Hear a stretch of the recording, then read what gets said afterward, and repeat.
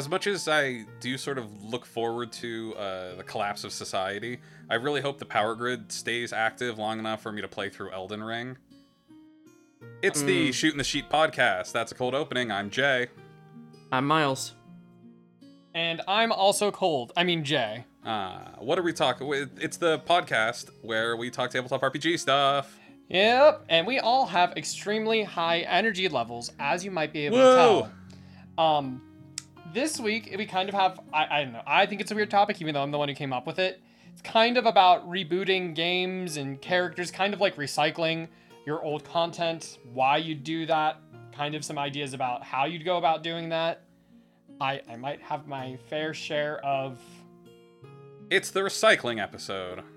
It's true, because if there's one thing we should do more of, it's recycle, because it's not the company's fault that the world is being ended. It's your fault. You put too much trash in the trash. Remember that time that you had a candy wrapper that just accidentally fell out of your hand and it fell on the ground and you couldn't get to it? Well... Look down at your feet. You see all that? That's your carbon footprint all everywhere. You destroyed the ecosystem. Wow, I was talking before this podcast about having us all in a weird mood, and We're in an awful mood. I am in that mood. They don't say struggle bus anymore, but it still has its routes. There's still a couple different lines. So Miles, are you riding the struggle bus today, or how are you feeling? I've had a really bad headache all day, but I managed to schedule a job interview for tomorrow, and that's gonna be hopefully a good time. And I'm excited to potentially do GMing as a like regular paid job. And so in you're theory talking in theory it's like $50 a session, but also like the sessions are 2.5 hours, 3 counting like setup and end wrap up stuff. So like $50 in 3 hours that's still decent. That's just shy of $17 an hour. I'm down to get paid $17 an hour to be a DM. Okay, pretend I'm somebody's dad, and this somebody is like 19, and they're trying to go into this sort of field, one might say, and I'm gonna be like, what are you talking about? You can't make a real living just playing Dungeons and Dragons. What is it? How do you describe this, Miles? What is this job? I teach classes to children. I am doing youth engagement, and we do it through the internet so that there's a wider audience.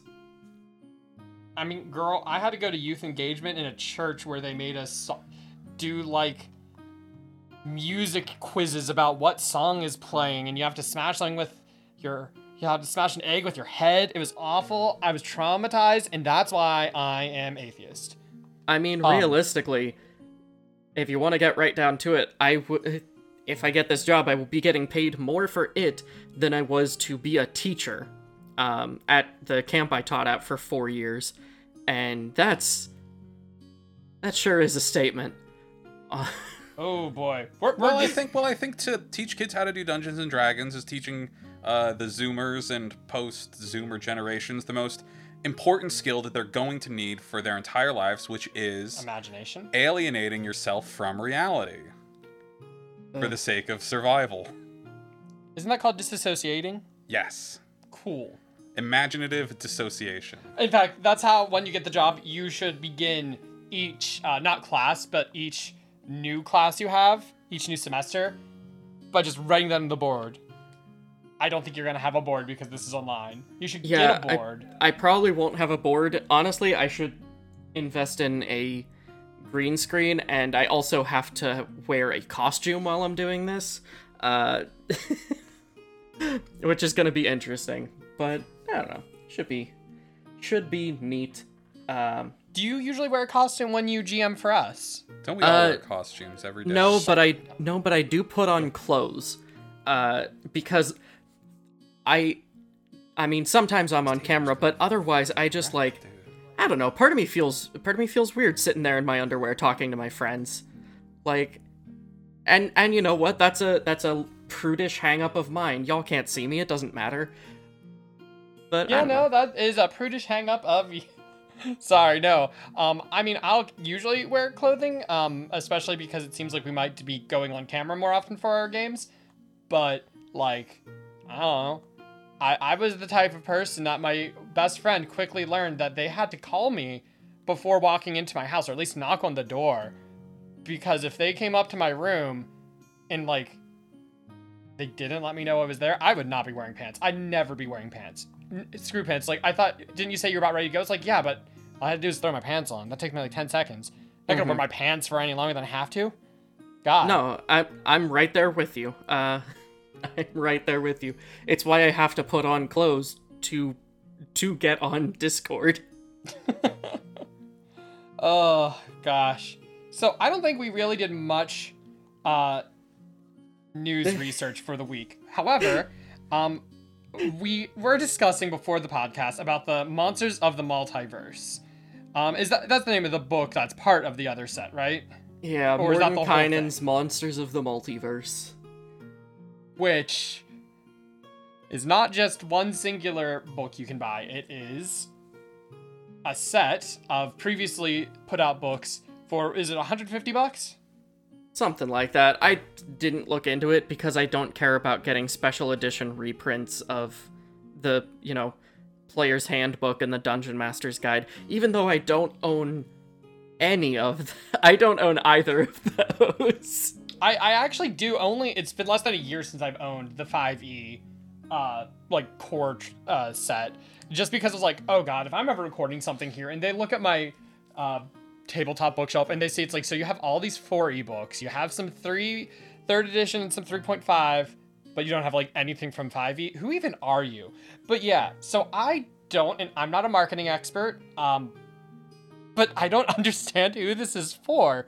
Like, this isn't something for new people, because saying, hey, spend $150 is a pretty big ask for someone. But for most people that would be willing to do that, they probably already own some of, if not almost all of everything else that this had to offer. Mm-hmm. But it is going to be available in May or July or something to buy aside from that. But till then, good luck. I hope this isn't them setting a new presidents. Yep, that's the word now. I think it is intended to be for new players, at least a little bit.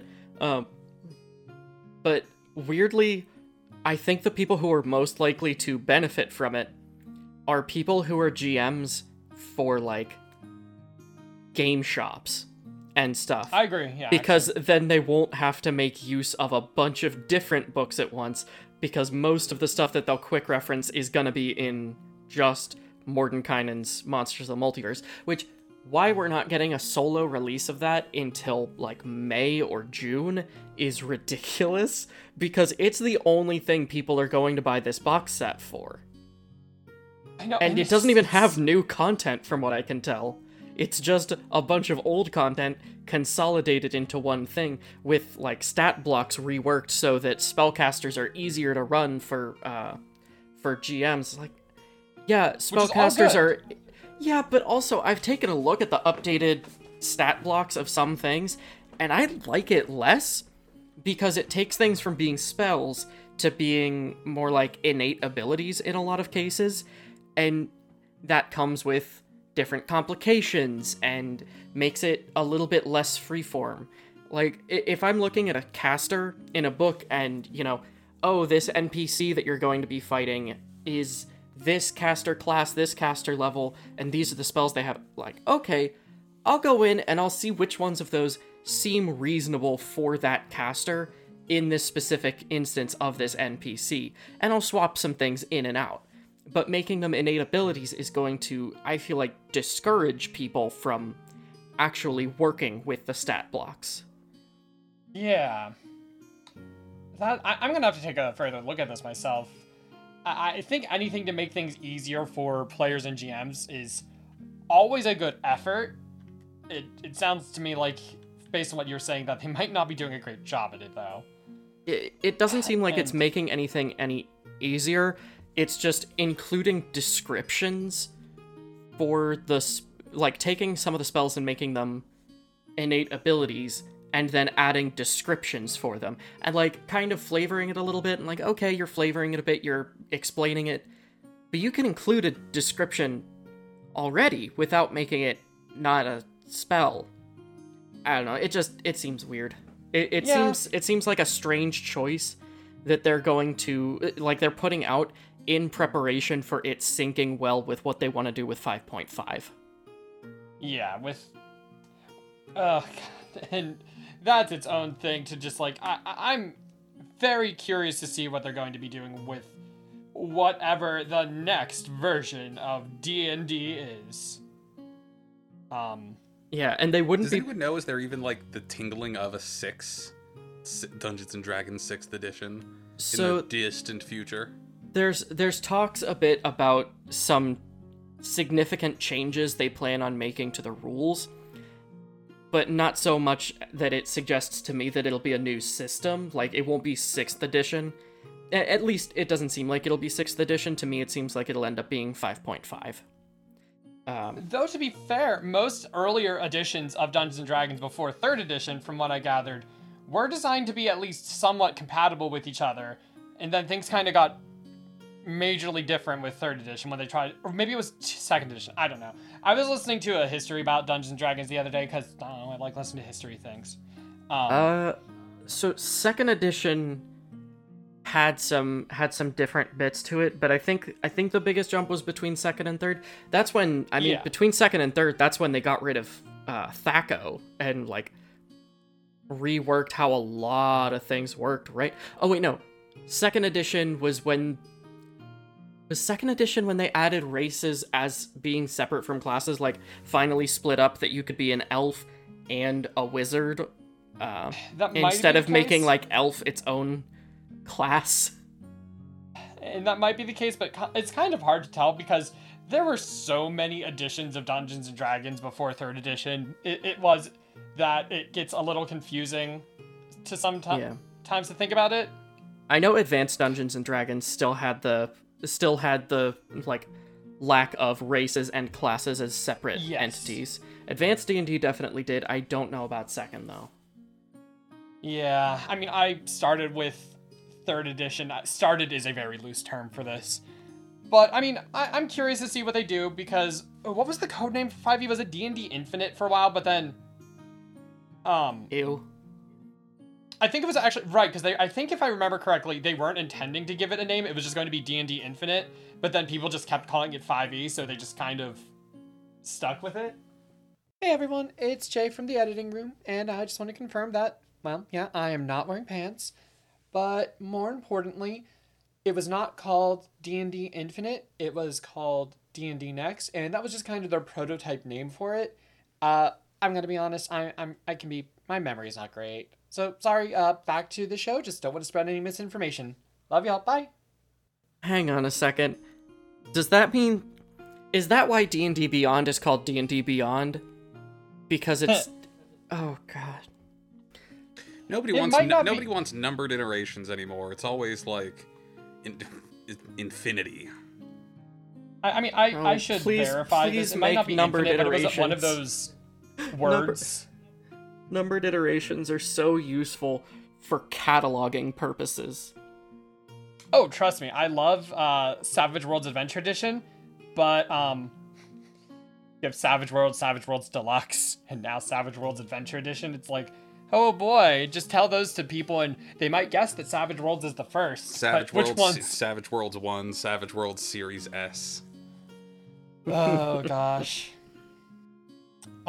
Savage Worlds Vita. No, we're not doing Vita. I do want Savage to know, Worlds Revolution. I missed the design for can't the find out Nintendo any Revolution. information The design for the Nintendo Revolution was so early 2000s gamer. It really was. Let's just make it black and red. Black and red, that's it. Oh, but yeah, Mordenkainen's Monsters of the Multiverse is going to be coming out, and it's going to be individual release in the, like, late spring, early summer. And you know what? If you're listening to this and you're like, hey, there's a lot of books out there for D&D, but I don't have any of them. Yeah, maybe pick that one up, if you want to. But otherwise, fuck no. Like, it... Yeah, moving on. What else we got going on? Nothing. Kind of GM workshop / news. Jay, how are you liking Let's Roll? Because you just started messing around with that. Because the beta just I'm liking it a bit. just happened. It's hitting a lot of good bits between Foundry and Roll20. My only issue is okay. Mais parce que Okay, I should say I have two issues, and one's not exactly an issue, but it je can ne peux be. parler en français. Okay, so we wanted to play Ryutama in it, but it was all in French because that's the version of it is because I forget, where are the developers from again? Mon Dieu. They're not from Mondu. That's not a place. They're in Belgium. And the system was specifically made by someone who was speaking French. So so it's just got French as the language. French is not I felt I was unclear in our texts earlier. French is not like the base language of Let's Roll. I mean, to a certain degree it is. It's just that is a significant portion of the audience and user base is French speaking. And this touches upon, and it's one of those double-edged swords. So, come on, sorry. It's one of those things where it's great. Most of the systems put into Let's Roll are done by the fans. But I have seen this before, and that means, however, that if Let's Roll undergoes any major changes and gets some big system revisions, or like hosting revisions, if people aren't updating the character sheets and whatnot, the systems, that might just break, and they might be abandoned at that point. I know this has happened with Foundry a bit, because Foundry has a Ryutama system in it, but it's been over a year and a half since that was updated, and it is no longer compatible at all. I tried using it, but you can't put in any of your max HP, your stats. It just doesn't work anymore because it is so outdated. And I really hope that doesn't, well, I can't say I really hope it doesn't happen, but it's going to. It's going to happen with some things. I hope it's minimal, the amount that it does. Yeah, the nice thing about Roll20 is that you can immediately make a fork of a system. So if you have a system that hasn't been updated and you know how to update it, you can make a fork of it and you can update it, and then you can just use that from there.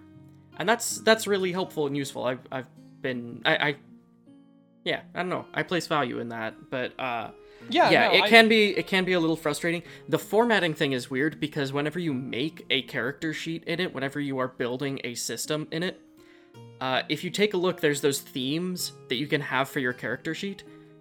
Some of them change the formatting and the spacing. Those different themes that you put over it can change what your character sheet looks like, and that can actually fuck with the spacing that you program into how each text box is laid out. It's not always significant. Sometimes it's pretty minor, but some of them are not quite laid out the same. And it's a little frustrating. In theory, if you're building a system, you then have to go through and make sure that your spacing is properly made so that it looks nice no matter what theme it is in. And I'll be straight up, I made the Glitter Hearts system on there, and I did not bother with that. I did not bother to reformat it so that it works on every theme. If you're listening to this and you do the Glitter Hearts one on there, and it's the one I made, use the generic character sheet, most likely, because the generic character sheet template is the one that I, at base, made it with. And it looks fine in that. I really wish I got along with VTTs more than I do.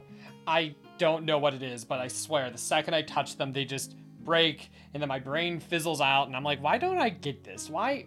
And then I realize it's because I never want to play 5e in any of them. And I'm like, oh, right. If I just played 5th edition in these, I get Roll20 for 5th edition. I'm sure if I was doing Foundry with 5th edition, I'd be super duper happy.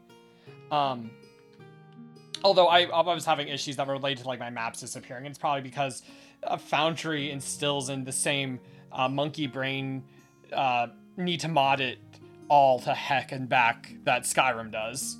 It's like you tell me, it's like, oh, I can make this better. Bells and whistles. But I don't know, like, I like the look of Let's Roll. It seems like I'm hoping it gets support because it's hitting a lot of things that, like, well, I think it could become the biggest, or it feels like it could be the overall best of the heavier VTTs that's free. And by that, I'm comparing it specifically to Roll20. Because it and Roll20 are going to be fighting for the same market share. Ugh, gross words. But, because it's not like Fairy or Owlbear Rodeo, which are all very lightweight on purpose. This one has a lot more features, like Roll20 in theory does and should. Yeah, and it comes with some of the features that Roll20 locks behind a paywall. Like, it comes with dynamic lighting, and the ability to add in dynamic backgrounds and stuff. The one thing that it has that Roll20 doesn't have, well, it will eventually have, is mobile access. So if you've ever tried to access Roll20 on a mobile device, you know that it sucks. It's just deeply... There it is again. It's just very poorly designed for mobile, because it's not designed for mobile. It's not designed to be used on mobile. It's barely designed to be used on a tablet. It's barely designed. I'm sorry. Roll20 is a great thing that has done the minimal amount it can to remain usable. It's just that it was the best free service for so long.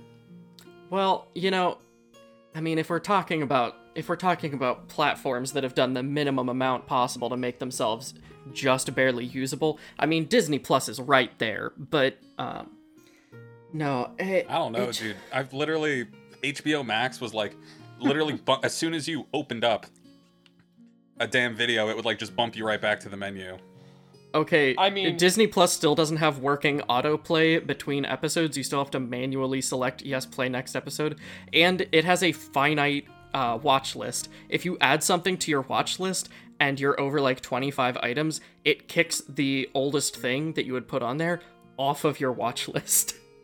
Ooh, that's pretty bad. Yeah, but I still so think I know bad. one that I feel like is... Still think I think of one that's maybe worse than both of those two. Because HBO, when we got it working, it worked okay. But remember, we had no luck with that Funimation app that one time we wanted to watch. Oh god, yeah. Okay, yeah, the Funimation app is garbage. When we were watching it, we were watching an anime called Scrapped Princess. And it, every single time we got to a commercial, it would restart the entire episode. And like, it was after like the first or like the second or third time, because, you know, we just tried to skip forward. It just kept happening. We're like, okay, fuck it. We can't, because it's just...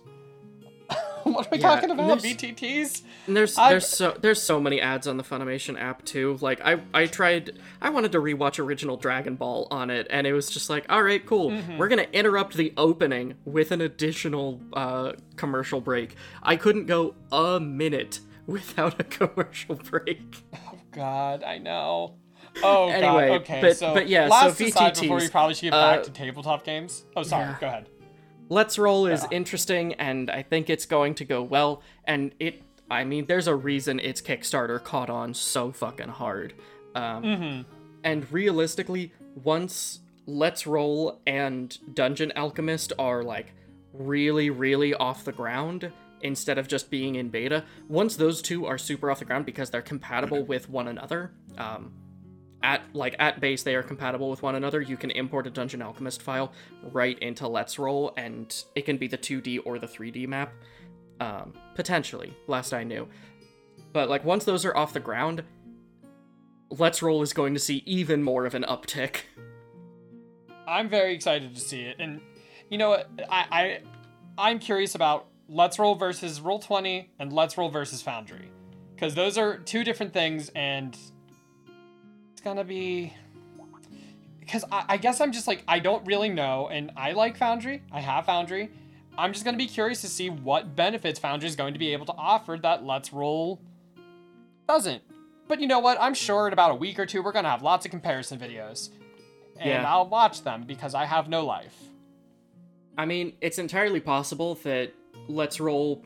I mean, realistically, for the first good long while, Let's Roll is probably going to have a good few server issues. Just because of even more traffic and the fact that they're a smaller operation. And Foundry... I mean, I don't love the fact that whenever we've done Foundry, we've had to do port forwarding, but... at least I think was it port forwarding we had to do? I don't remember now. I had to do port forwarding. Complicated network science crap.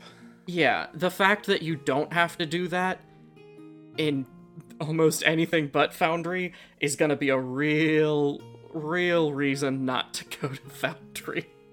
To be fair, you also have to do it in Fantasy Grounds as well. And Fantasy Grounds is gosh. I don't know. If this is GM's workshop, I don't have anything specifically to mention about making content for games that won't be talked about until rebooting characters later. But I can say that we, as in Jay and I, our dice making is, I was gonna say it's going swimmingly. We made a lot of progress over the last week. We fucked some stuff up really bad. But we're using it as an opportunity to, Jay has made our own, sigil, or whatever you want to call it, logo, and our dice now all have mimics on them. Yay, nice. Mimics. And those are currently 3D printing. And I'm also excited, we're not going to be using the normal, standard pyramid D4s, we're doing the Ruby D4s. Okay. And I do love the Ruby D4s. I'm a big fan of any weird dice. I don't know, I still like the Pyramid D4s just because they feel like whenever I've got a bunch of them, it just feels like I'm holding caltrops. Well, I get that. You know what you should do is you just make caltrops. We should all be making caltrops. Are they illegal? I had the sense that they were illegal. But like, if you I'm just not accidentally have some like nails glued together into a weird shape, who's to say? Yeah, you could do it with screws too. Screws are 3 screws bent together are very popular caltrops. Oh, you know what weird dice I'd like, but I would never use it because it actually like just triggers something deep inside me that makes me upset. Is the like all-in-one dice that you've probably seen online. It's usually like a circle, and like when it rolls somewhere, there's like arrows that points to it. Yeah. And I'd love to have one, but I would never use it. I just want to have one to be like, I have this thing. It's the worst thing I own. I would not want one because I feel like it would be loud and annoying at the table, and also too frustrating to transport. Yep. Meanwhile, I've just got a big bag full of dice that's not hard to transport at all. Well, some people get fun little wooden dice boxes from their friends.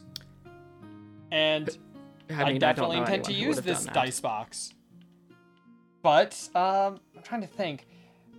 Miles, it sounds like you might be the only one that really got to play any games this week, because I mean we had like a quarter of a session, but even that on our Rime of the Frostmaiden game had to be cut short because I put something in the microwave that vaporized, I think, a bunch of chili paste, and it made mace in our house, and we had to leave. It was, I can't really establish how bad it was. We were all choking, and the smell is still lingering in the first floor to it. It's not noticeable once you're down there for a moment, but like whenever I come down in the morning, I still smell it for just like a couple minutes. Like, yeah, it was pretty whack.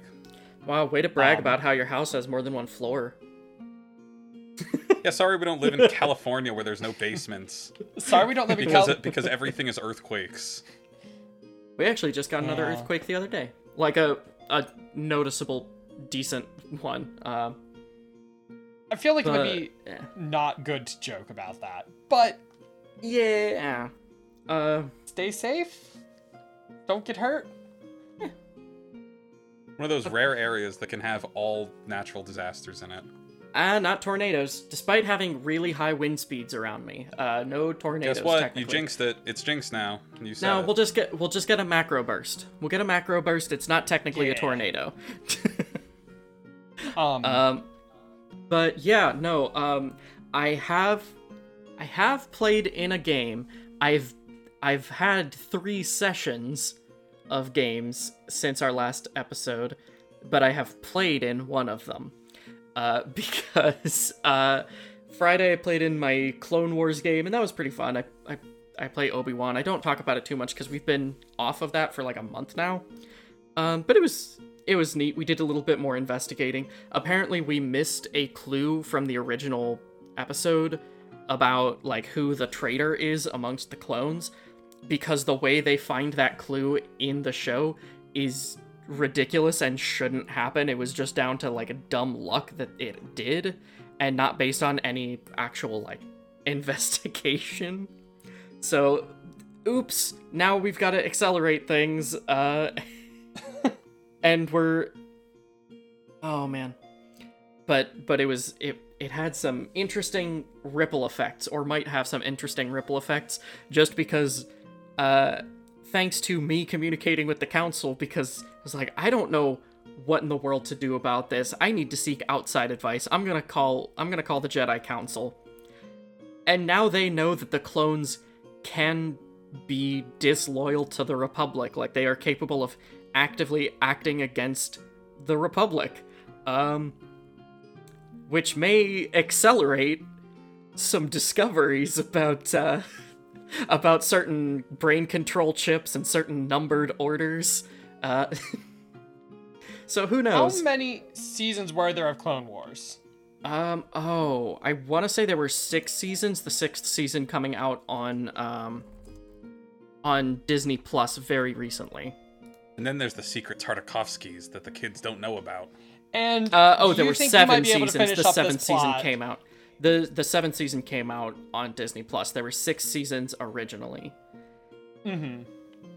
And do you think you can finish up this entire plot of that in 4 months? I don't know. It sounds like you're progressing things quickly. Given that we only play every other week, absolutely not. Boo. Okay.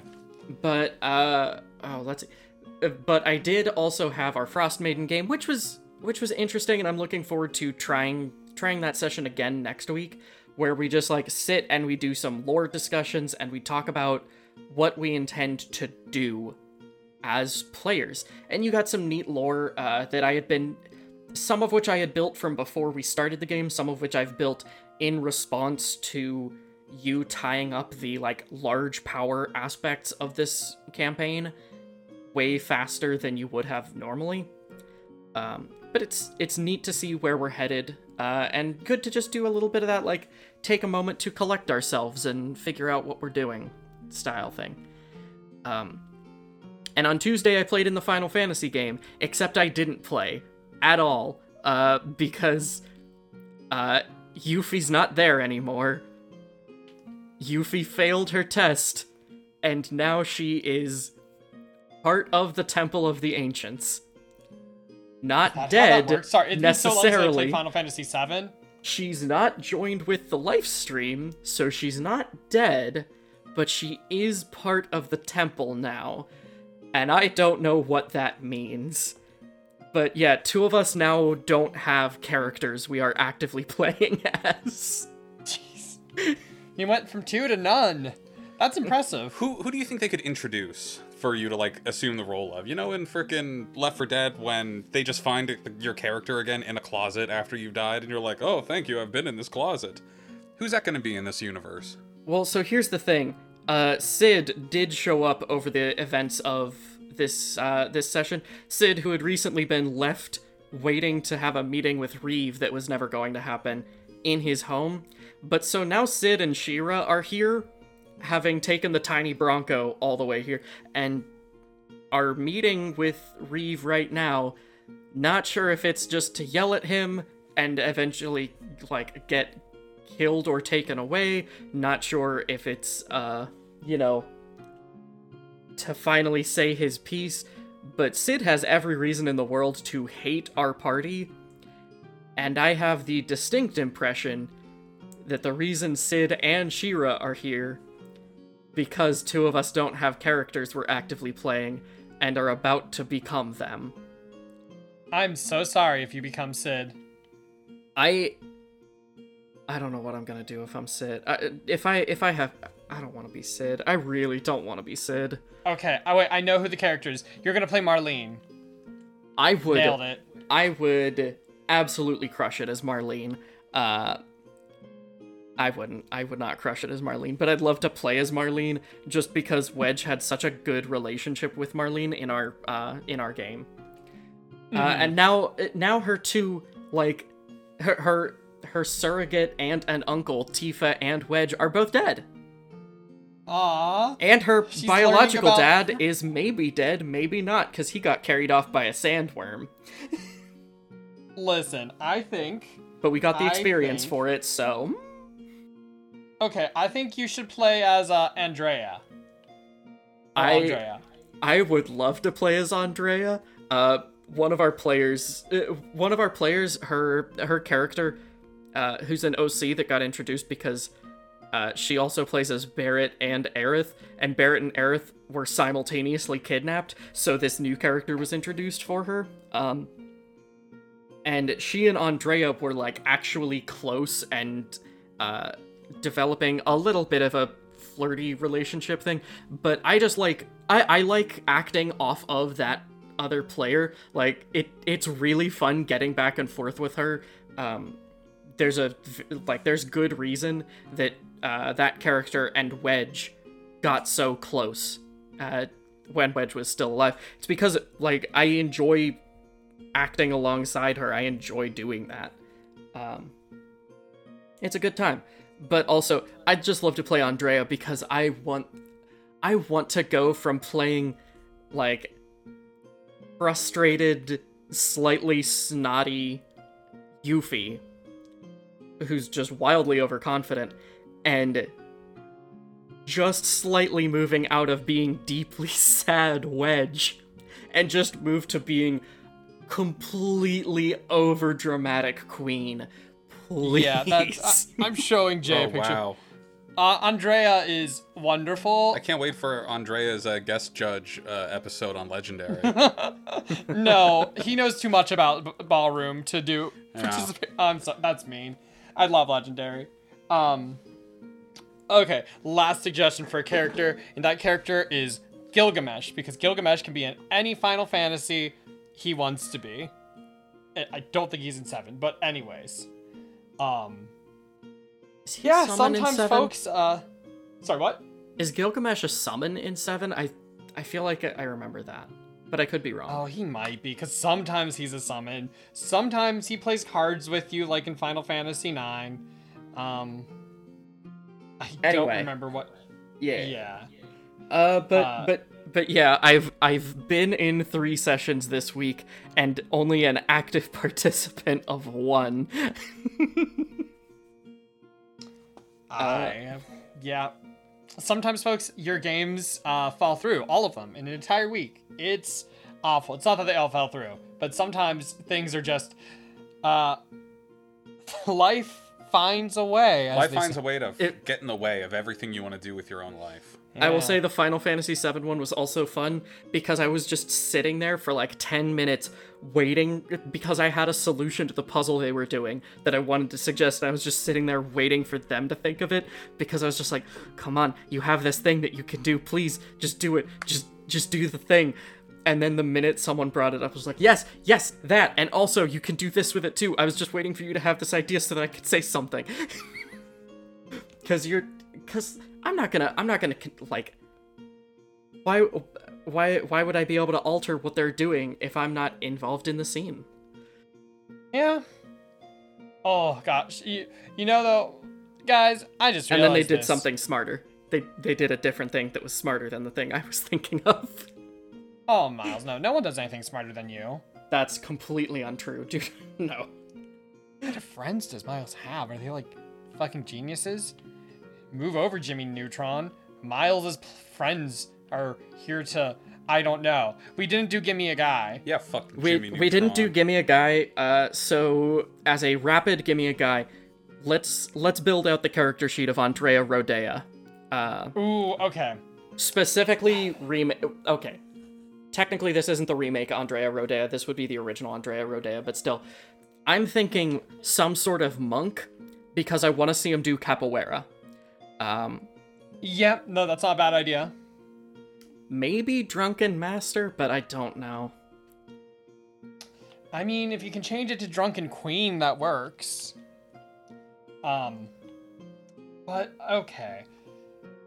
Why is this hard for me? This should be easy. I love Andre. I watched that scene like 30 million times.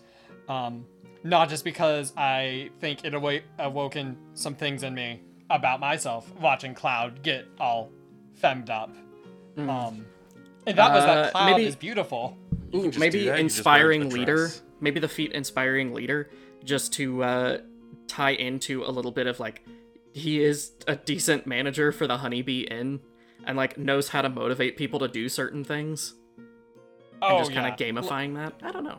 Frankly, I actually think he'd have all the weirdest stats. He would actually not be good at monk shit, but he'd be great at charisma, and like No. performing and persuasion.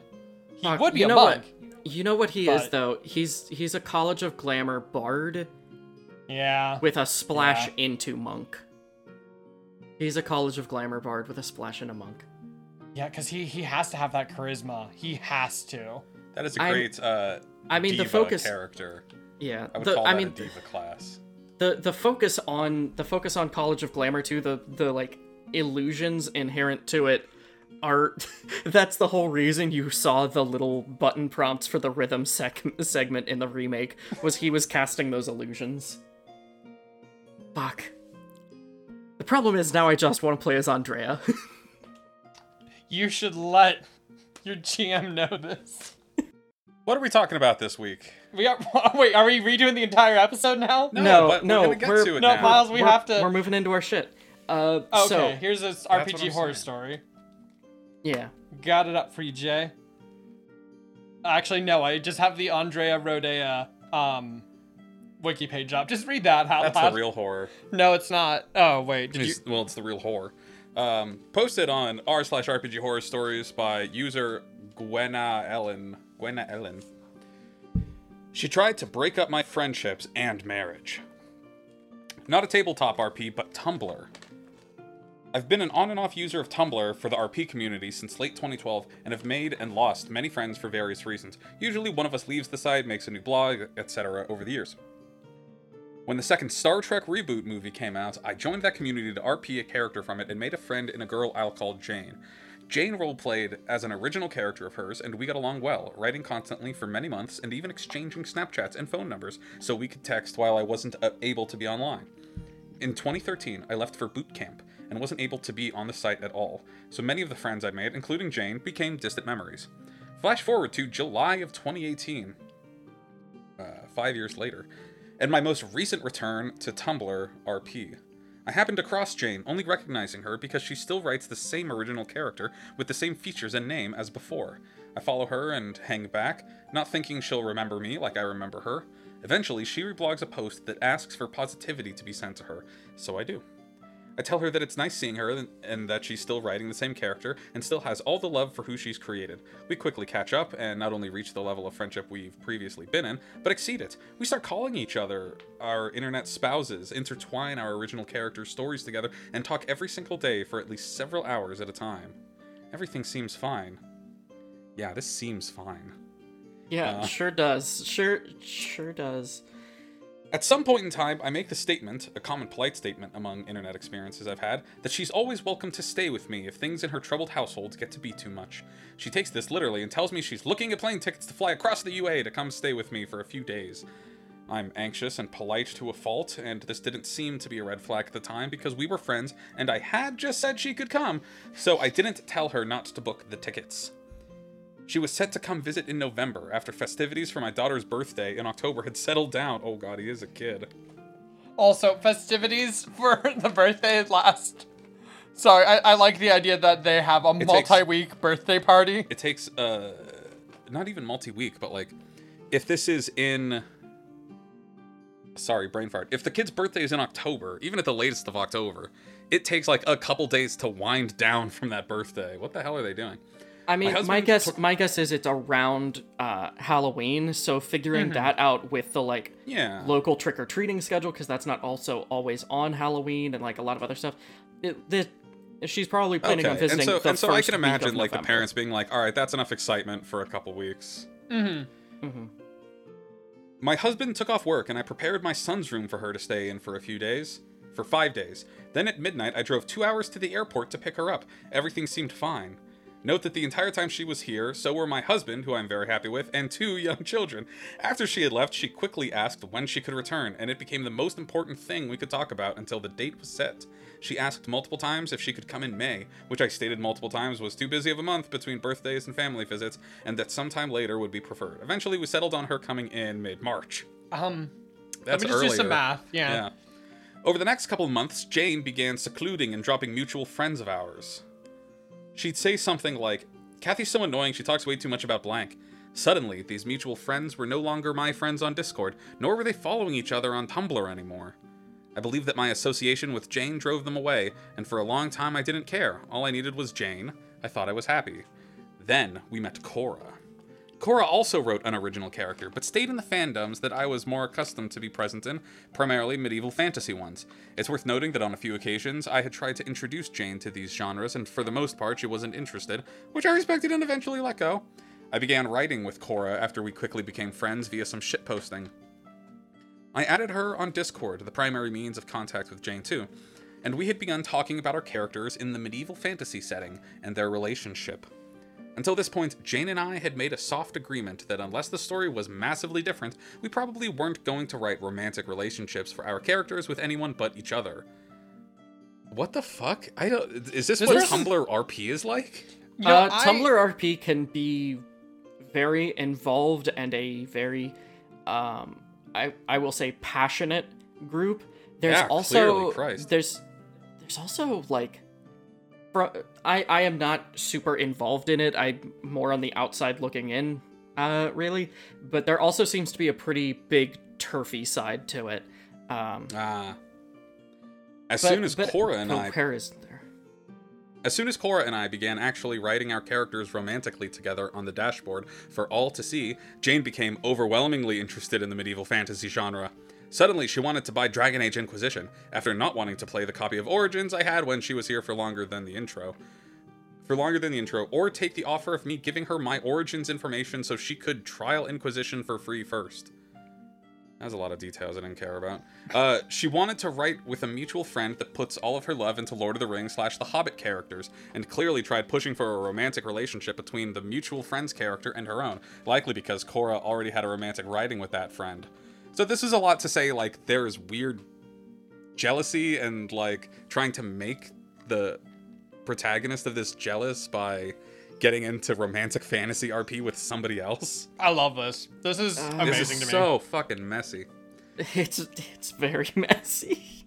Jane's jealousy of mine and Cora's relationships, both in and out of character, was obvious to everyone around her. Jane had invited Cora and I to a group chat that Jane rarely spoke in, despite the friendliness offered by Cora. Once Jane had purchased Inquisition, she vocalized a lot more, and we even had streaming nights where we all played together and made commentary while talking about random things. Eventually, Jane told me in private that she had only made the group chat to try and drive a wedge between Cora and I. She also admitted to wishing that another writing partner wouldn't want to write with me anymore, because we had written a romantic relationship too. This was when I began to get really concerned. Really? This is where you began to get concerned. You know who she's not mentioning is beginning to get concerned is the husband or kids. All right, we still got a bit of this to go through. January 2019 rolls around. Things haven't been that great between Jane and I, because I know she's working to drive Cora not only away from me, but from the website in general. This is a common thing that happens, because no one on that site acts like an adult. You get enough Sour Patch Kids there, honey? I told you you're not to treat or to be mean to me when I'm snacking. You're crinkling it all up into the microphone. I hate you. Okay. I continuously tell Jane not to buy her plane tickets because she and her family have hit a hard time financially, and the tickets aren't cheap. It isn't a priority. You can always come see me later on, I'd say. But she didn't listen. By mid-January, she'd bought them, and she was officially coming back in early March to stay with my family in my house. The next week or so of the month, I started having insane pain from my wisdom teeth, and had to have them urgently removed, which took me out of commission for that span of time. I didn't get on Tumblr, and I barely looked at Discord because I just wanted to sleep through the pain and soreness. Plus, it was my birthday, and that time was reserved for me and my family. Jane wasn't happy at all. She began remaking her Tumblr blog to wipe any sign of me from her pages, remade her Discord, and didn't add me to get away from the conversations and group chats we were in together. She claimed she didn't know if I wanted anything to do with her anymore because I wasn't talking to her. I informed her that I was just in pain and wasn't talking to anyone, and that I'd be back soon, so we should calm down and not be so rash.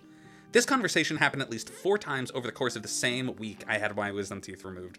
This is such... I love this drama. It is great. This is so... This is what I imagine Euphoria is like. Bitch shit. I imagine this is exactly what that show Euphoria is like. I had my wisdom teeth taken out, so... How... And these... I don't think we got specific so this ages on person this, is probably but these are like in their early to mid-20s. These are people at least in their mid-20s, like getting upset that they're not talking, that she's not talking to me enough anymore. Okay, let's finish I was this aware story. that our At that point, I was aware that our relationship was toxic and that she was manipulating me to be on her side and only right with her. I had begun talking with the friends that she had dropped me previously and apologizing to them, mending the bond and beginning to speak with them regularly again, while also speaking to Cora nearly every day in a much healthier fashion that built me up rather than keeping me stagnate in social and creative matters. Finally, after I couldn't stand Jane's manipulation and guilt-tripping for me not speaking to her as consistently anymore, literally from the... Oh my god, that's a sentence. Literally from the time I woke up until I went to bed, mind you, I told her that I needed to take a break and think over our relationship and that we both needed to spend some time apart to keep ourselves healthy. Jane's response? More manipulation and guilt-tripping. So I tell her that I think it's best she doesn't come down to see me. The tickets are non-refundable, she says, after I told her 12.5 times not to buy them in the first place. I felt guilty about it for a while, and honestly, I was about 75% of the reason I didn't break off the friendship with her sooner in the week. When she tries guilting me again, I block her everywhere. Afterwards, I learned from Cora that Jane had made plans to sabotage my marriage while she was staying with us and try to steal me for herself. I don't doubt this at all because Jane had, against Cora's advisement when the two were still friendly, told me that she was in love with me. I'm glad I broke her out of my life and have since left Tumblr again, likely for good. She didn't push me out, I just have far better friends elsewhere, and have decided to focus my character writing in a novel and in D&D instead. Jane still thinks about Cora and I, though. How do I know? She's changed her character, the same one from 2012, to be a near carbon copies of Cora and my characters. Have fun, Jane. Have fun. I adore this story on This is- so Jesus many levels. This is so fucking It has dramatic. nothing to do with our topic today, except for the fact that someone is reusing a character, but also this is a Tumblr RP, so it might be less reusing and more so just still playing the same character.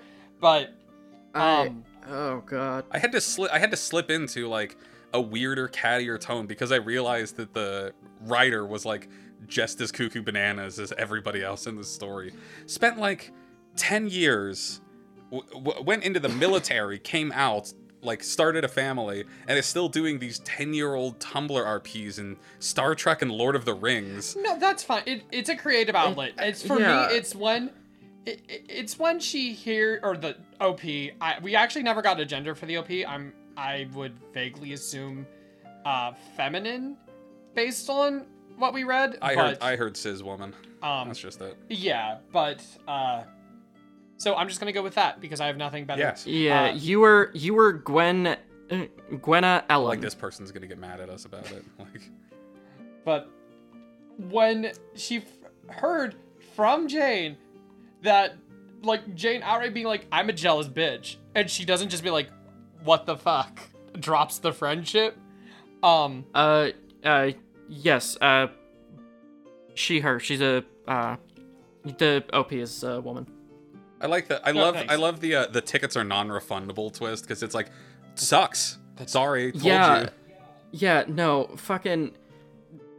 The minute the person is like, the minute you say, I think you should not come down. I don't want to see you. I don't even want to be friends with you anymore. And the person's just like, well, the tickets are non-refundable. Like, Oh, well, I guess you have to come that's down not then, my and fucking we'll be problem. all fucking weird about it. Yeah, I guess you have. I guess you have to come down and be around me and my family. I definitely trust you to be around them after I've already told you I don't want to be friends with you anymore, and you have had such stable responses to me not being around you anymore. And like, okay, to the small amount of credit that I can give the person in this story, which again has probably been pretty altered, especially given the seeming dramatic nature of the person posting, to the slight credit of the of Jane, I know I have personally struggled with feeling upset when when like other people are better friends with my friends than I am, and that's not a healthy response. That's not a good thing, and that is something that I have gotten much better about since I have, you know, grown up. And I haven't struggled with that anywhere near as much as I did when I was like 14. But because someone being friends with someone else does not mean they are less of friends with you. It just means they can have multiple people in their lives that they value. Like, a person does not have a finite amount of friends. They're like, oh, if you go down in the rankings, you're like next on the chopping block. I mean, realistically, that's kind of a fucked up way of like it's a very common fucked up way of looking at friendships that I feel like has gotten more common. I mean, I know this is gonna sound fucking boomery, but it seems like it has gotten more common since the advent of social media, just in that now we're putting like numbers to our friendships and like giving the ability to unfriend people on there, and it like creates this commodification of friendships. Yeah. But I don't know. I mean, I also didn't exist that much in a pre-social media world. Like, I did, but also, like, I was in middle school when I started engaging with social media, so I wasn't worried about having that many friends. Like, I entered my most insecure time in my life when I also began interacting with social media. So there may be a little bit of, you know, correlation to my belief about this, but I don't know. No, I don't think you're wrong at all. First of all, I've also struggled with the exact same issues you've talked about. What, you and I having similar emotional and psychological problems? Yeah, you know, it's so weird. I wonder how we would have gotten along if we met each other when we lived in the same state. But, you know, the part of the reason, I didn't choose it for this reason, because I actually hadn't thought about it till literally a quarter of the reading through it. But one of the earliest adventures I had on the internet was when I was 12 and 13, and I was freshly, and at this point, realizing I was a queer person.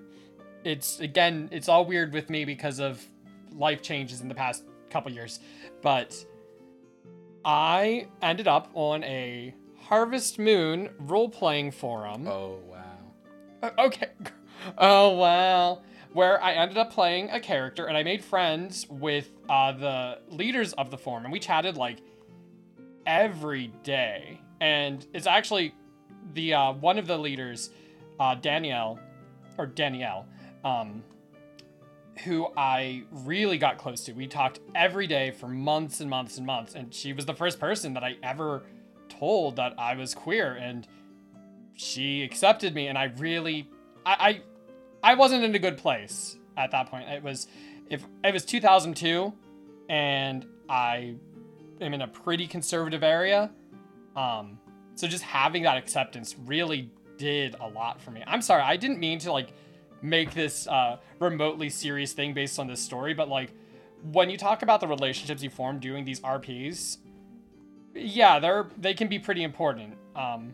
Before and after that, our characters did end up dating.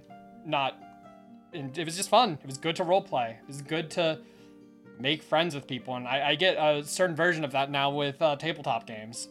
Yeah, I know a couple of friends whose tabletop characters are generally either same characters or iterations of their OCs that they do RP of on Tumblr.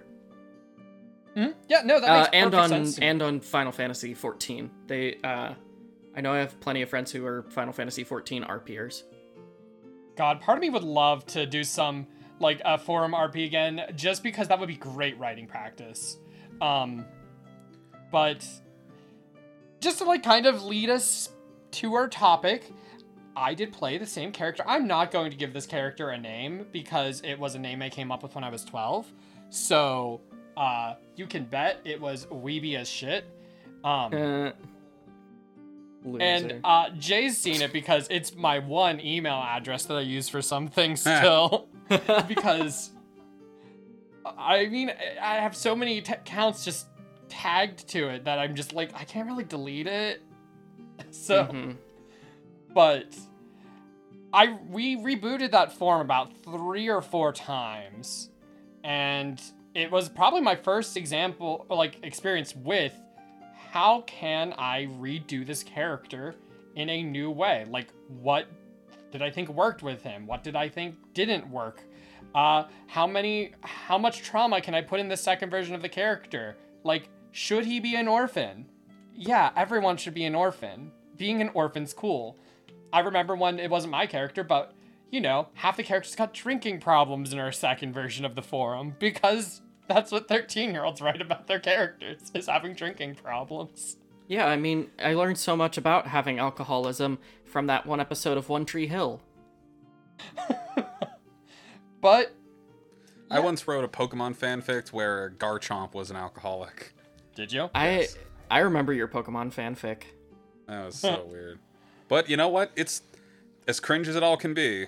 It's writing practice. And it's fun. I mean, I've never besmirched anyone for writing fan fiction or any of that, because just write what you enjoy. Yeah. I will. But you know what? And make connections with your collaborators online, but don't put all of your chips on like one online friend that you have who clearly has like a much larger life going on with like kids and shit. Right, you're going back to because guess what? You're not going to be able to keep perfectly attached to them. Everyone's on different trajectories. They slide in and out of each other's lives in different, times and phases. So, our main topic: rebooting games, recycling games, reusing characters again. It's really recycling content is the easiest way of summing it all up. Because they're all a bunch of interconnected ideas. Here's a question. As I'm preparing for this Numenera game, I'm thinking, like, here's a branch where you can go to this encounter or that encounter. The one that gets dropped that the players don't go to, if I'm just like, well, that's just the next encounter then, and you just essentially chose what order to do it in. Is that, like, that's recycling? Is that, like, not good, do you think? I think that's completely reasonable. That's like, part of GM, like, starting GM advice is you can always reuse the things that don't happen. Yeah. And But also, in the very same campaign? I mean, do you think we'll notice? Are you going to say, hey, this is what you guys are going to do, but you had no choice? Well, now that I've revealed it, I can't do it. But I wouldn't have. I would have just done something else. I mean, realistically, I would definitely, like... But what if you treat encounters like modules, and you, like, write it down on a little piece of paper and just, like, stash it away somewhere in case you ever need to, like... pull it back out sometime. You're just like, I don't have anything planned for this game. Side story, you're at the beach. This happens. Yeah. That... I mean, you can also put whatever, like, you can reskin it however you want. Yeah, exactly. Like, you can take those events and just pop like, okay, say it was originally planned to be a beach thing, and there's no conceivable way in this current campaign that you'd be able to do this plot on a beach. Like, alright, cool, now we're in a resort town of some kind. So long as the environmental storytelling can interact with the plot in some meaningful way, then who cares what it was originally designed for? Yeah, and most of us will never know. Like, I've talked before about how I don't care when Miles pulls back the curtain. Like, I do a lot of it too. I know some people don't like that as part of their D&D experience. but I never really think about it during the game, being like, I bet Miles planned this weeks ago, but we didn't do it. It doesn't me planning really things weeks in advance. Do you even The only plan time I things- plan things weeks in advance is when I plan something for a session and y'all get sidetracked and don't actually finish that bit of the The of only my time you notes plan weeks for a in couple of advance weeks. is when we accidentally just don't play for weeks, and what you had planned is just still there. Jay, I think you're gonna really enjoy once you either read or watch the YouTube videos of the Return of the Lazy GM. I think like his method of campaign prepping is going to be will really help your brain work with it. It honestly works for me too.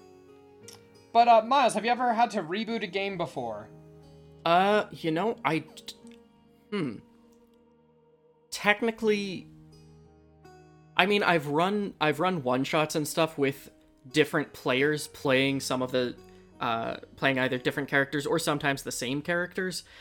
Yeah, that makes I mean, sense. but like that's just part of I ran D&D for kids. I taught one-shots in hour-and-a-half chunks for 4 years. So of course I ran the same campaigns with different characters at times. I don't know that I've ever changed systems with the same characters though. But I mean, realistically, it's fine. Those different, I mean, one-shots are easy for that. You know, you play through a one-shot and it's like, all right, cool. I ran that one-shot. I know the things that are theoretically supposed to happen in this one-shot, and we'll just keep going from there. I've got the world state. They've got characters. We'll see where it ends up whenever it's done. And let me tell you, the Amnesiac one-shot that I did, where they start with blank character sheets and steadily fill them in over time, which has always been a kind of fun thing, and I wanted to try it out in a low-stakes environment, so I tried it out with kids, and it was great. The kids had fun. Basically, all of them failed, and just, like, didn't make it out of the temple, but that's fine. Some of them did, and made it, like, multiple days, and it was different every single time, and it was fun, because player interactions change. They change the plot every time. That's why you can run the same module twice and have different events. Yep. Like, if I ran Rime of the Frost Maiden again for a different group of people, it'd be a different game than we've been running. And that's why sometimes thinking about things necessarily like a binary choice, like you were mentioning, Jay, isn't exactly... It's not that it's not exactly right. Not to say that it's wrong. But players are... Strange and fickle beasts. Yeah. I mean, even stuff that gets left until way later in the game, you can adjust. Like, to pull it back to Rime of the Frost Maiden again, that person you ran into who was just hunting Chwingas and really wanted to get to know them, that was the option for one of the introductory quests to Rime of the Frost Maiden overall, like, one of the first quests you could have possibly gone on. But because you let it go for so long, I altered it, I twisted it, and I made it more plot relevant. Because otherwise it would have felt like you were just wasting your time. Mm-hmm. And that's part of why you're in the spot you're in, is because I changed that so that it was more interesting lore-wise, and more based around the stage of the campaign you're in. Instead of just, alright, we're going to a new town, let's take a look around for signs of these little suckers. Yeah, it is recycling content in your own, or recycling or not using and then like saving it for later content in a current campaign is super, super easy, and encouraged. In fact, it's kind of not necessarily stupid if you don't, but you already put the work into this. Yeah, why not? I haven't ever worked with the same characters but a new system. But I have seen, not personally played, but I have seen I have seen people play the same characters in different settings. Like my friends who are really into RP and have their, like, cast of OCs.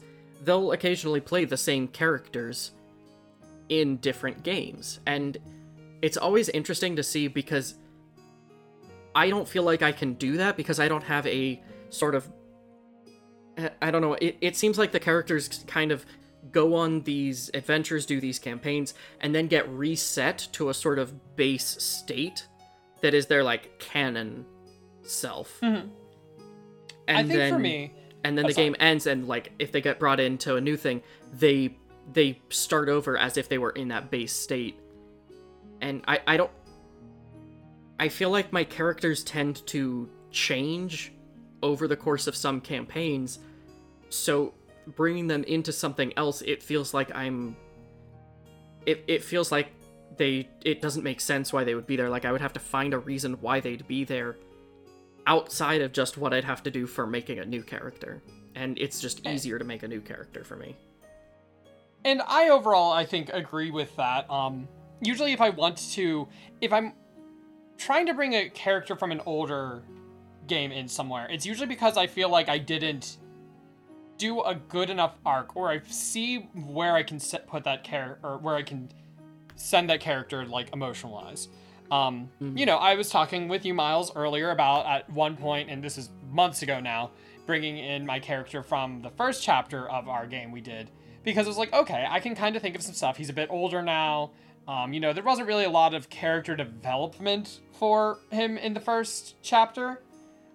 It's fun, but, you know, I wouldn't exactly say development-wise, you know? Mm-hmm. But for me, a lot of times, if I'm gonna redo a character, it's because maybe the game itself was ended, maybe I really just want to explore a new facet about them, or maybe the game got rebooted, because sometimes that happens. It's kind of, like, my notes are weird because I can start talking about any of these things at any point, but they will all connect into something else on this page. And so, there's a chance that we might be rebooting, a game I'm a player in, a Midgard 5e game. And we might be rebooting it, and it would probably be in a different system if we do. Partially because I really just don't want to play two 5e games at the same time, especially when they're, like, longer 5e games. Gonna get all my things confused. No, it's just that there's so many fun systems out there, I don't really want to dedicate 10 hours a week to just 5e. Having one 5e game is great. I like 5e a lot. Again, this is my obligatory me saying something about how I don't think 5e is the best, but no, don't worry, guys, I still do like it, because I do like it. But also because this player group is my primary friend group. I've known most of the people that are in this group for 20 years now, because time is stupid. And they're not really heavy role players, or not heavy into TTRPGs. They actually like role-playing, they just don't really care for the rules. The GM loves the crunch, but whatever. From that horror story, we heard about some people who love role-playing and don't like rules. But, I, like, one of the things when I say, I have, like, a list of, like, hey, well, why might you want to reboot your game or put it into another system is, well, maybe the system isn't meshing with what your players and you as the GM want. And honestly, my players, I'm saying my players, but my friends, and this one, co-players? Ugh. Collaborators, yeah. My friends, they've never been heavy into most of the rules of 5e. They hate combat. 5e's not the hardest system to learn, but it can get bogged down really easily. But what about, like, skill rolls for, like, roleplay stuff? I mean, that's... How are they with that? Do they just like, well, you have to do it, otherwise, what's the point of having these numbers? Well, yeah, they're usually fine with that. Sometimes they'll get annoyed if it's like, well, why can't I do this? It's like, why do I have the skill if it's, like, not useful at all? Mm-hmm. But, that's why, I've written down, like, I've kind of narrowed it down at the moment to 2 different systems for them.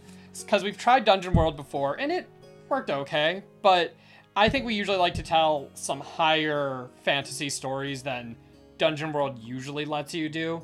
I've learned that from experience when I rebooted a game from 5e into Dungeon World. And we finished the game at least, but we had to take a lot of liberties with those rules.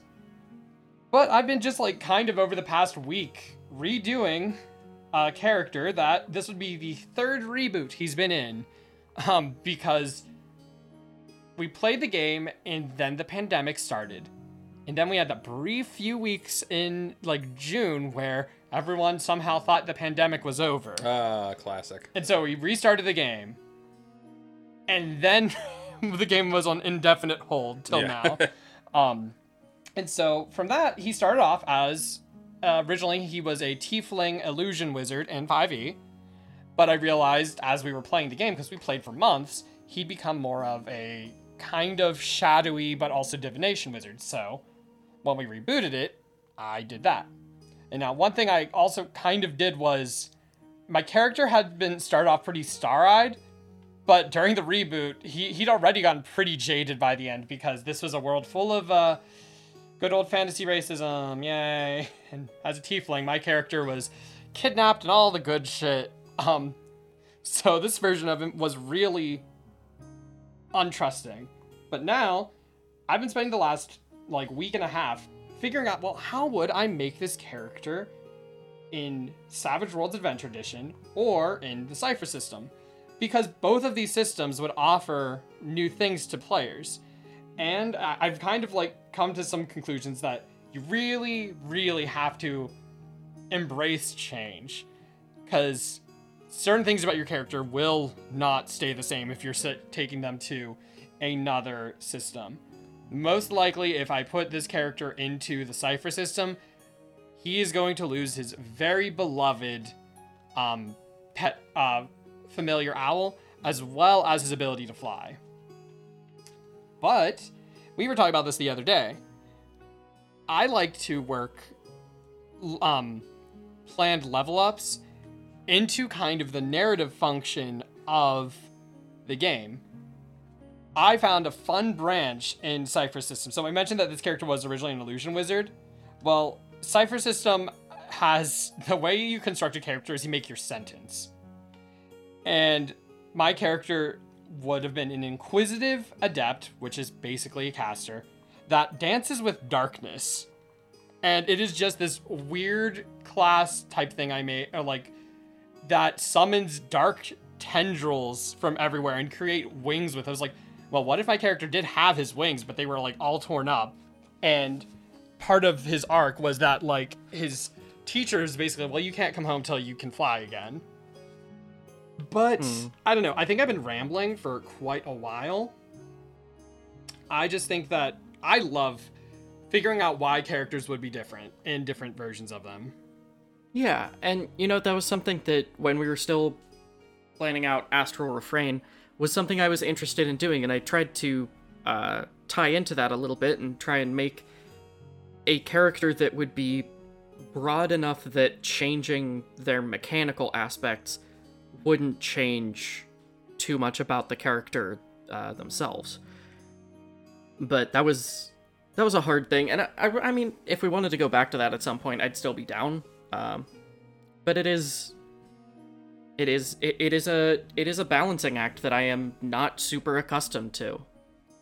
It's a balancing act. Like I'll be honest, when I was looking at this character, and I really think, just for my friend group, I think Cypher System, which is a little bit weird to learn, but is so exploration focused that it really doesn't deal much with combat. I think this would gel with him so much more. But when I was recreating the character, I was like, oh, I would have to lose all of these things about my character that I really liked. But then I kind of forced myself out of my own box with the way I thought of this character. And I thought of some cool, interesting things we hadn't gotten to do with them. Like, this is a character who I really love. And we might not even be replaying this. There's some other ideas floating around. But I'd love to go back to them because he explores a lot of issues with identity, self-worth, not viewing your life as really your own. And oh, he has some definite gifted kid vibes of self-loathing, but also I might be the smartest person in the room, but also I'm probably the worst and stupidest person in the room energy. But it's fun. I like trying to think about how I would make these characters. And like, obviously there's no reason we'd be switching our Rime of the Frost Maiden game, especially now, to Cypher System. You're just like, okay, last 2-3 months of the game, Cypher System. But like, I do have experience now turning our roommate's Bard character from Midgard 5e into a Cypher character, because that was fun too. Oh gosh, it's... I mean, if we do change systems for Phase 3, I feel like the easiest one to change over to would be Starfinder. Probably. If it weren't so really rules light, I would be tempted to say Lasers and Feelings. But honestly, I struggle so much with something like Lasers and Feelings because it feels like it is so rules light that it's genuinely hard for me to start moving with it.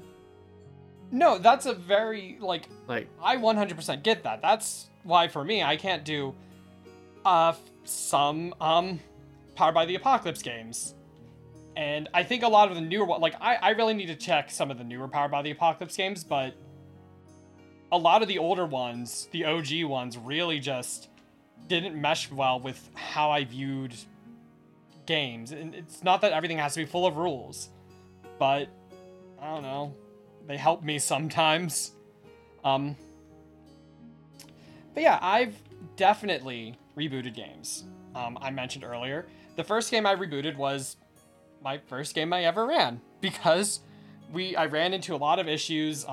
Decent number of them were mine, because wow, running your first game causing like not going perfectly. I'm looking forward to running my first and then immediately rebooting it after the first session. It sucked. Start over. You are doing a what's it called? 5-shot. You don't really have to worry about it going. I don't know why I said 5-shot. 5 shots. That is actually a lot. I should, know if I'm going to commit to it all the way at the beginning. It's going to be 5 whole shots. I'm in the mood for 5 shots. Why don't we... I'm going to clean this up in post. So, yeah, the first game I ever rebooted was my first 5e game I ran. And I rebooted it because, frankly, I just wasn't having fun running 5e. That was due to my inexperience, me just not liking how, combat in 5e felt to run, and just stuff I did with the player characters that I probably shouldn't have. I took too many liberties as GM, but it was a learning experience. And then eventually, and there were actually games in between this reboot, but we rebooted it in Dungeon World, which I discovered my own new issues with. But that one, at least, came to fruition, and we finished the campaign, and honestly, it was worthwhile because it actually taught me a lot about why rebooting games can be useful and what to really look for. Like, there are plenty of good reasons why to reboot a game, and you should always be talking with your players about this.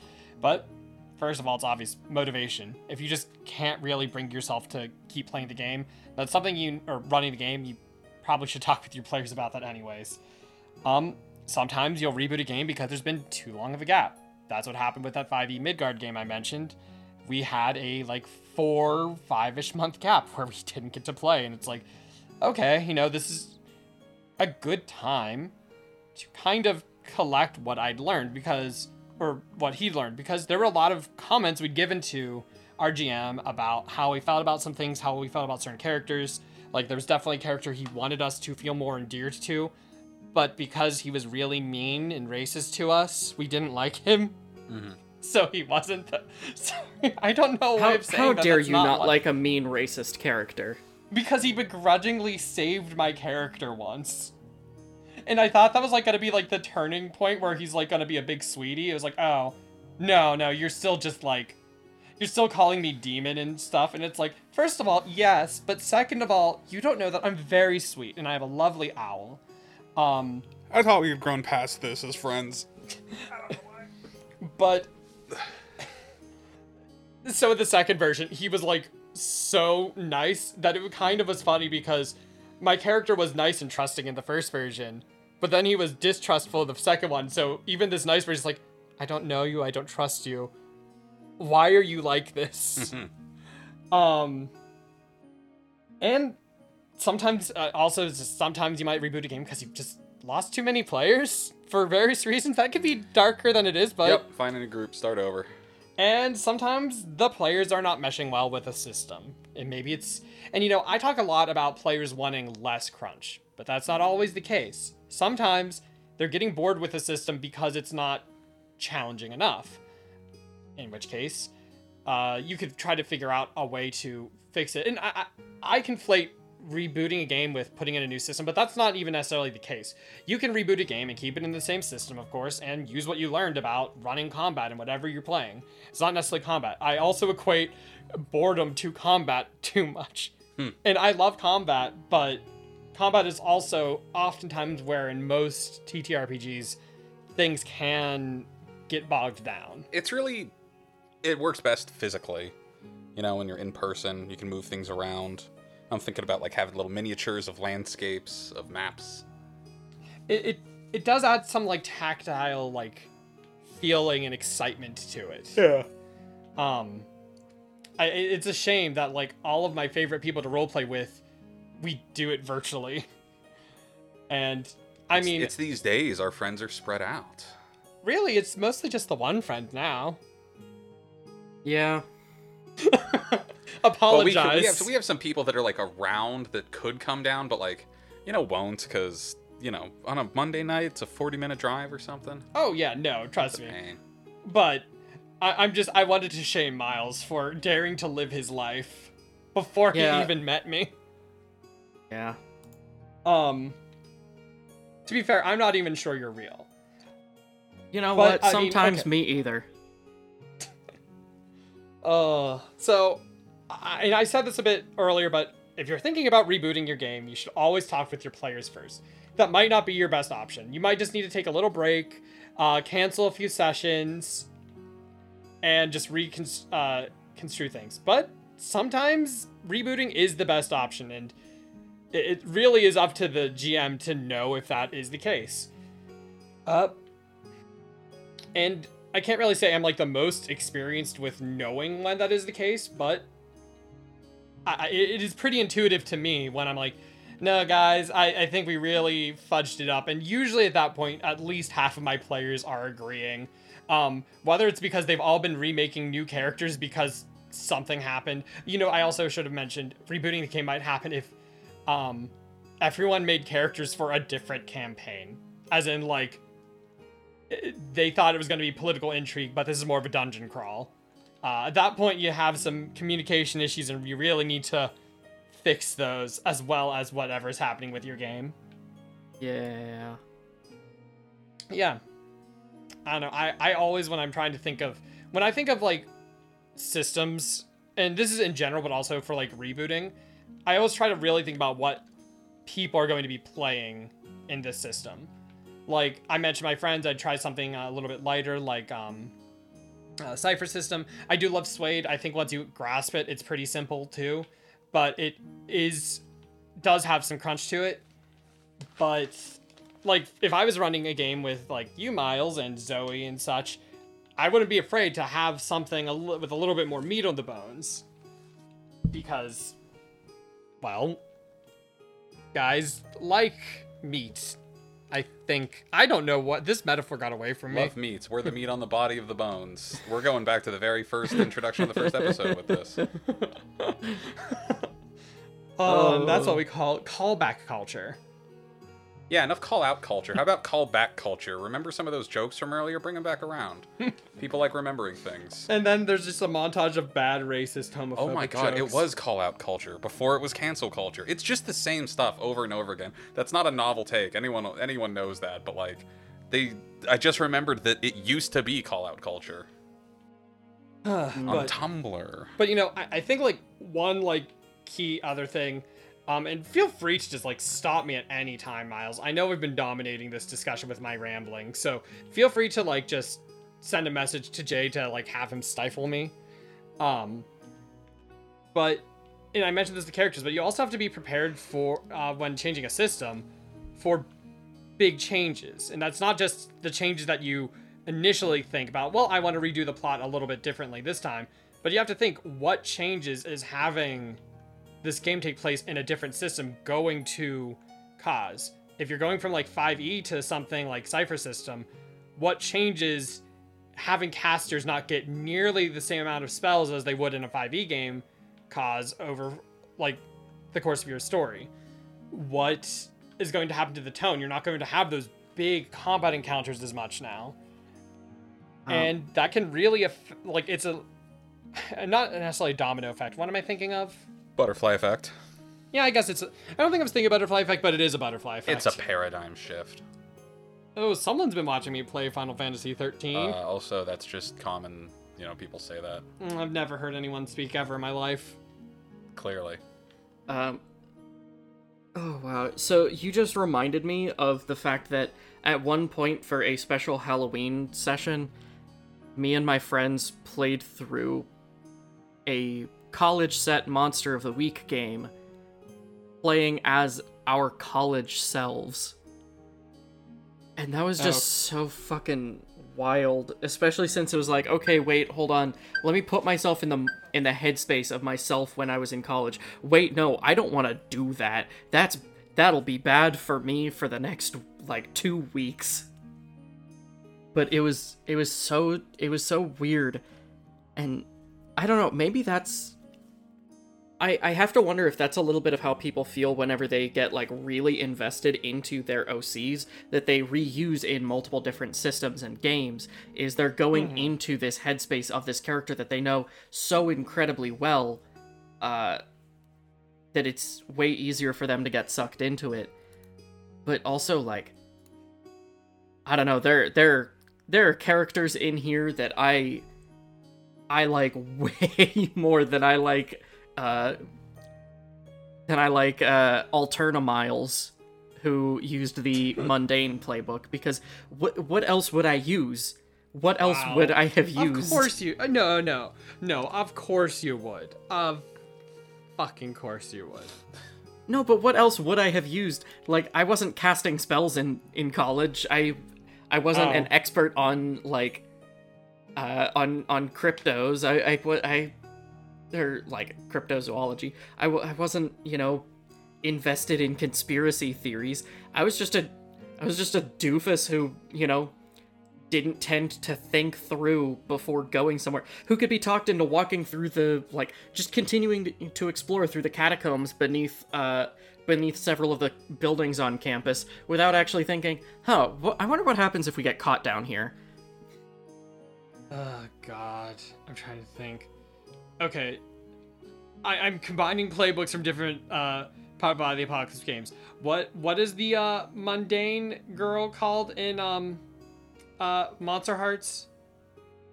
In Monster Hearts? Oh, I don't remember. I didn't realize there was a mundane person in Monster Hearts. Oh yeah, she's basically like, she always has someone who she is in love with. But the thing is, like, if she uses the move where she sleeps with them, it brings out their worst side. Because, for reasons. That would have been me in college. Yeah. Okay, you know what? To be fair, there is at least one character in this list of character sheets that I would absolutely play again in a heartbeat if the setting permitted it, and that's Jerzy Piatowski. I would play Jerzy Piatowski again in a fucking heartbeat. Again, describe for the people listening of Jerzy Piatowski. He was like a musical van dad. Yeah, he drove around in his armored Winnebago and like helped deliver food and water and med supplies and stuff to different small communities in Apocalypse World, and he was absolutely dressed like a like late 40s to mid 50s suburban white uncle who really liked Jimmy Buffett. Like, he was vacation uncle all the time. He was just living on island time. And it was so much fun. I built a playlist for him. I was really invested in that character. And it didn't go anywhere longer than like a couple of sessions. But I love that, man. I had a separate tab open the entire time I was playing him, just with Midwestern curse replacements. so that I would slot those in instead, because there's some replacements I know of, but there's other ones that I frequently forget. Like, I forget that people unironically say cheese and rice. They are turnbuckle. Yeah, but I No, honestly, like, I loved Jersey Pete-esque. He was so much fun. I really feel that, like, first of all, I love Jersey as well. But that's a good example. It's like you had a character that you really enjoyed, but you only got to play with for a few sessions. And I have a few of those myself. That's a good reason to reboot a character. And, ooh, you know what? In the 1.5e game we were with before, where I played as Leona, she was a character I loved, but also I gave her no good motivation or anything. And I'd be really curious to try this character out again, but, like, with a story now, like, with anything that was added to her narrative that wasn't, how can I get to be the largest person ever?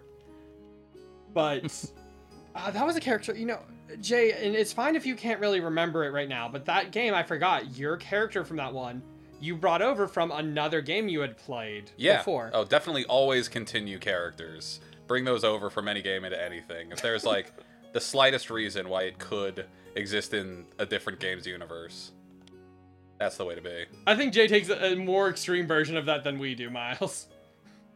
Yeah, I mean, but I think it's an interesting thing, and I think it can be done in a fun way. Oh yeah. Yeah, I guess I've played too many characters that go on for too long, and like, I've played characters that exist for a short term, but I know they're going to be a short term character to begin with, so I don't develop them as much as I normally would. But, like, 100%. Yeah. But some characters, there are some characters that I developed more than I normally would that I would like to go back to. And Jay, before I was unfairly mean to you, how was taking your character Clink from, I guess, a different 5e game into one just with a whole new group of people? Because yeah, it was fine. With a new group of people, it's different. Didn't carry, like, a lot of the same continuity, because that original game with him wasn't very long, and neither was this one. So I didn't really get, like, to see how we could explore, like, the different character arcs with him. But yeah, it was cool. And I remember you were definitely trying to build a character arc in that one too, but I don't know. I love reboot your games. Stop whatever game you're playing right now. Cancel it. You need to reboot it. Do a new one. Bring a character from a different game into the game you're playing right now. Yep. He can be like an out of time man or something. Like in a lot of in the freaking Dark Souls world, there's like a lot of sort of crossover about like this person seems like he was actually from Bloodborne, and it was a character like in Dark Souls 1, and the people were just like, ooh, what does that mean? Is there a time warp? Oh, let's do the time warp again. But yeah, okay. I don't know that I have anything else to say about the topic. I think we're just going around again. I think we've exhausted it. Once we've started making Rocky Horror Picture Show references, the podcast simply must be over. Yeah. So, you can find all of our links on the mimicsmarket.com. No, God, I said that wrong. On mimicsmarket.com. No, yeah, I had gone to themimicsmarket.com initially, and it was a different place. The website's still a bit under construction, but you can see another podcast that these two nerds are on. It's called On Air Book Fair. We do it.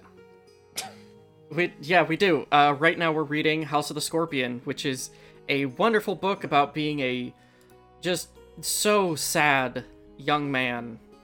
Just an abused little child. In a world that really talks a lot about the nature of personhood and the inherent dehumanization in capitalism. I hate. Is it mean or is this accurate that on the website I have at least at one point described Honor Book Fair as book reports or 5th grade book reports written by adults? Is that accurate? 5th grade book reports is just like 3 shitheads talking about it for way too long. Like, no reason to It's draw fun. it out like You guys this. have a fun time with it. Especially when it's the second episode of Percy Jackson. God damn, we spent so much time on Percy Jackson. I got into a big, like, existential, like, what's the purpose of death in, like, the universe? Yeah, I mean, realistically, I think that was a good conversation. I think it made for interesting listening. But yeah, we spent 4 hours on that recording, and that's a while to spend talking about half of a book. But anyway, we've spent 2 hours on this recording. Thank you, everybody, for listening to the Shootin' the Sheet podcast. Please like, subscribe, rate us 5 stars on the iTunes. Yeah, that seems all the podcasters like are always clamoring for Apple reviews. I think because like the more reviews you have, like the more you're pushed up into like visibility. Yeah. Do it. If you have an Apple account, which maybe, I don't know, get your mom's iPhone and just say fuck these dorks 5 stars. Especially the 2 of you who I know are listening to this right now. Annie. Love everyone. Have a good night. Good night.